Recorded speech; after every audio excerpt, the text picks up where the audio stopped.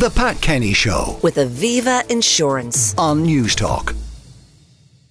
My next guests have been highlighting the lack of awareness and the lack of support for menstrual health in women's sports. I'm joined by co-founder of Move to Be, Niamh Murray, and Olympic medalist with the Irish rowing team and high performance athlete, Aifric Keogh. Good morning to you both.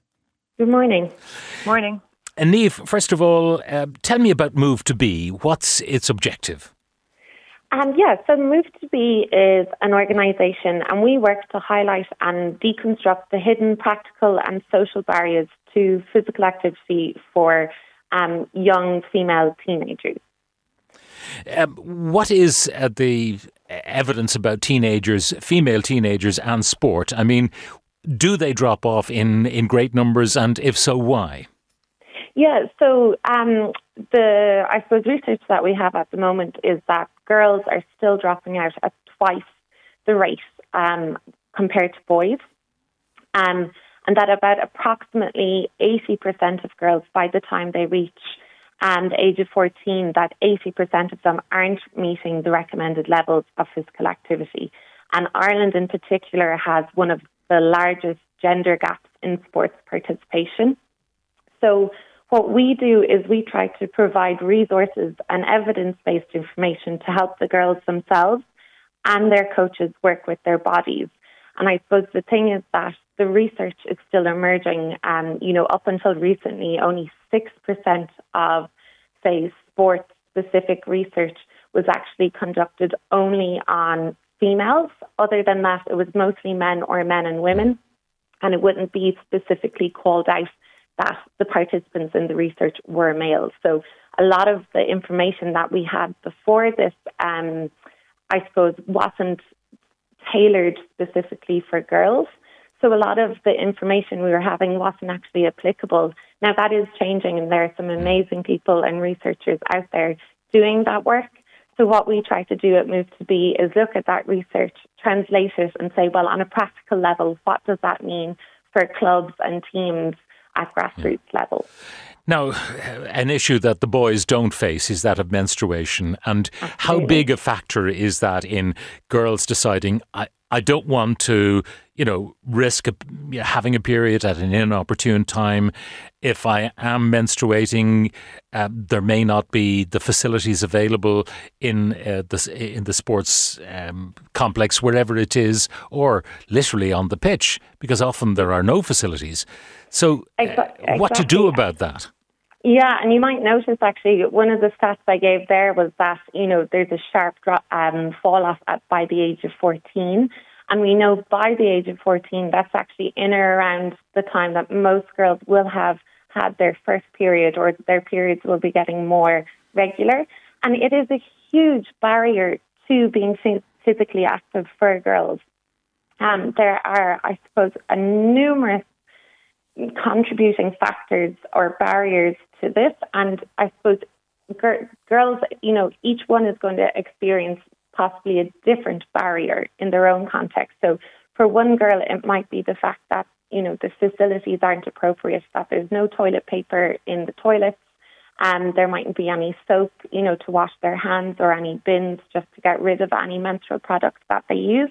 And that could be a huge barrier for another girl.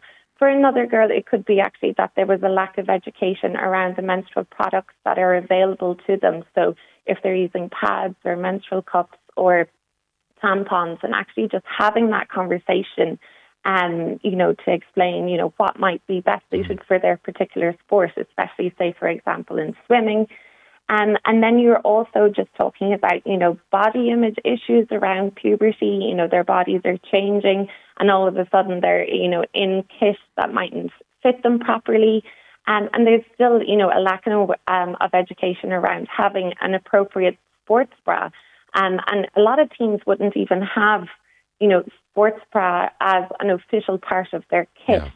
And so that's really important. So I suppose there's lots of different barriers on a really practical level, and then there are also kind of social barriers as well. And even, white shorts has gotten a lot of airtime recently, of the fact that, it puts so much pressure on girls who it might be only their second or third period, and they're really worried about leaking. So I suppose the barriers go on, but what I suppose we try to do is just, start that conversation and empower girls and their coaches to talk about it. And that's really the first step. Now, Africa, as a high-performance athlete, you'd imagine that, when you're rowing for Olympic teams, that none of these issues would still persist. What was your experience, though, as you began to enjoy your sport? I mean, what were the problems you encountered? Did coaches, for example, have an understanding of these issues? Well, to be honest, I think it wasn't ever really spoken about. It was never addressed.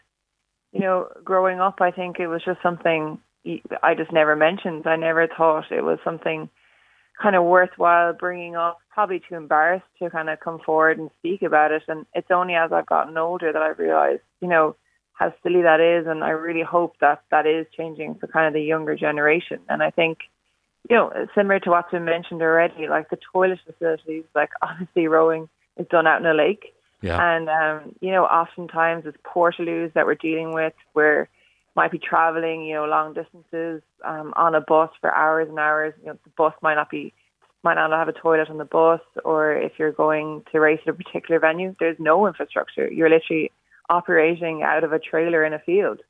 And I think, that can be quite daunting for a young girl growing up who then might not feel like she can, speak with her coaches about it or even her teammates. So, yeah, I think, definitely these conversations need to start happening more often, more frequently. And, as I've kind of gone through the ranks, I'm a bit older now, it's definitely something that I feel more comfortable speaking about. But I just hope that this is something that, the younger generation can start to come forward and speak about too. Now, the question of sports kits for girls and the kind of shorts that they were permitted or not permitted to wear, that is an issue that is slowly being addressed. Mm-hmm. Yeah, definitely. I think, I saw the Irish rugby girls, they've brought in a navy short. I think Wimbledon now have changed their stance of, the girls no longer have to wear white shorts. But it's small things like this that, make a big difference. And for us, we wear a rowing suit, but you might have kind of 4 or 5 races across maybe 3 days, and we don't always get that amount of suits. So you're kind of conscious. Sometimes you have to kind of be washing them, sometimes in sinks and whatever it is, just to make sure you have something clean to wear. So yeah, it can be a challenge at times, definitely. Now, the question of performance during menstruation, there might be the impression that really when you're menstruating, you're kind of sick, which is not the case at all. Menstruation is the sign of a healthy body, one presumes. Yeah, definitely. I think, as high-performance athletes, you're looking to get every inch out of your performance. We consider so many things in terms of our performance, your sleep, your diet, whatever it is. But I think this is often overlooked. And, it's different for every girl. Some girls may suffer. Some girls may not even notice and their performance may remain consistent. But I think it is, for us anyway, it is quite down to the individual. And, as mentioned, there hasn't been a huge amount of research to date done on this. And I think, I have seen definitely there's some changes coming. I saw Professor Fiona Wilson is starting some research on it now. And I think it's more than time now to start looking at this. And, we maybe in the future that we see girls on a team may have kind of different training blocks ahead of them depending on their cycle. And I think this is something that's definitely worth investigating. If we're looking at all these other small factors, why not this? This could be a huge untapped area. Yeah. And mind you, when you're into things like Olympic cycles, be it on the track or on the lake, the events will happen when the events happen. And I wonder how many female athletes literally go on the contraceptive pill or cycle regulators in order not to be coping with menstruation during competition. Yeah, that's definitely done. And it's something I did in the past as well, and it didn't quite work out for me. That's not something I was comfortable doing. But I think, the more research is done, the more knowledge we will get, and we'll be able to adapt for each athlete individually. And I think, it's not something I think that should be left up to chance. And like you said, You can't kind of control it if it happens to you on race day or, a day of a match. I think the more information you have, the more empowered you'll feel, I suppose, to kind of be aware of what to expect and maybe how to overcome some of the discomforts or challenges you may have. Now, Niamh, I know you've spoken about this. Your sister Orna was a high-performance athlete, and then she lost her period for a while. And, that can be seen as a blessing, but it ain't necessarily so. No, absolutely. And I suppose it was a lesson that was hard learned by my sister Orna.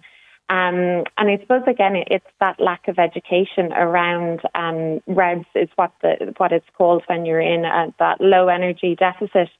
And it comes back, like Aifric was saying, everyone looks at nutrition, sleep, recovery. But actually for, women and female physiology, that actually your menstruation is really, really important. And when you are menstruating and getting your period, it's like a big green tick for your health. You know that you're on top of your nutrition, you're fueling yourself enough. And again, like Aifric mentioned, I think it's really important to note that there really isn't enough research done at the moment to be jumping on bandwagons saying, you should be doing this exact type of training at this stage of your menstrual cycle. I think that information will come in time, but it's just not to lean into the information as it's only coming to us in drips and drabs at the moment. Yeah. The key thing that we'd emphasise is that you should try and learn about your own cycles. So really tune into your body and how you're feeling, because it's, again, menstrual cycles really vary in length and, every cycle is very unique. So it's about learning about your own cycle. And then we also try to refrain. There's so much negative talk about, the menstrual cycle. And in a way, actually, the menstrual cycle for women, there are actually a lot of benefits to the menstrual cycle as well, in terms of training and things like that. So when you can tune into when you're coming up to your period, when you might be ovulating, you tend to have more energy, more motivation and things like that. And it's about capitalizing on that. And then the other thing is when you're menstruating, like on a physiological level, like you're not weaker, you don't have any other issues that inhibits your performance. It's just there are certain things you might need to do to support your performance on the day. So you might need to increase the amount of sleep you're getting or the amount of food that you're eating. And so that it is possible to perform at any stage of your menstrual cycle, because people I think sometimes when they talk about it, they're just talking about, that couple of days when you're actually bleeding. But your menstrual cycle is the whole cycle of, the day you finish your bleeding to when you start it again. And again, I think for us, it's really about educating about the menstrual cycle from a young age.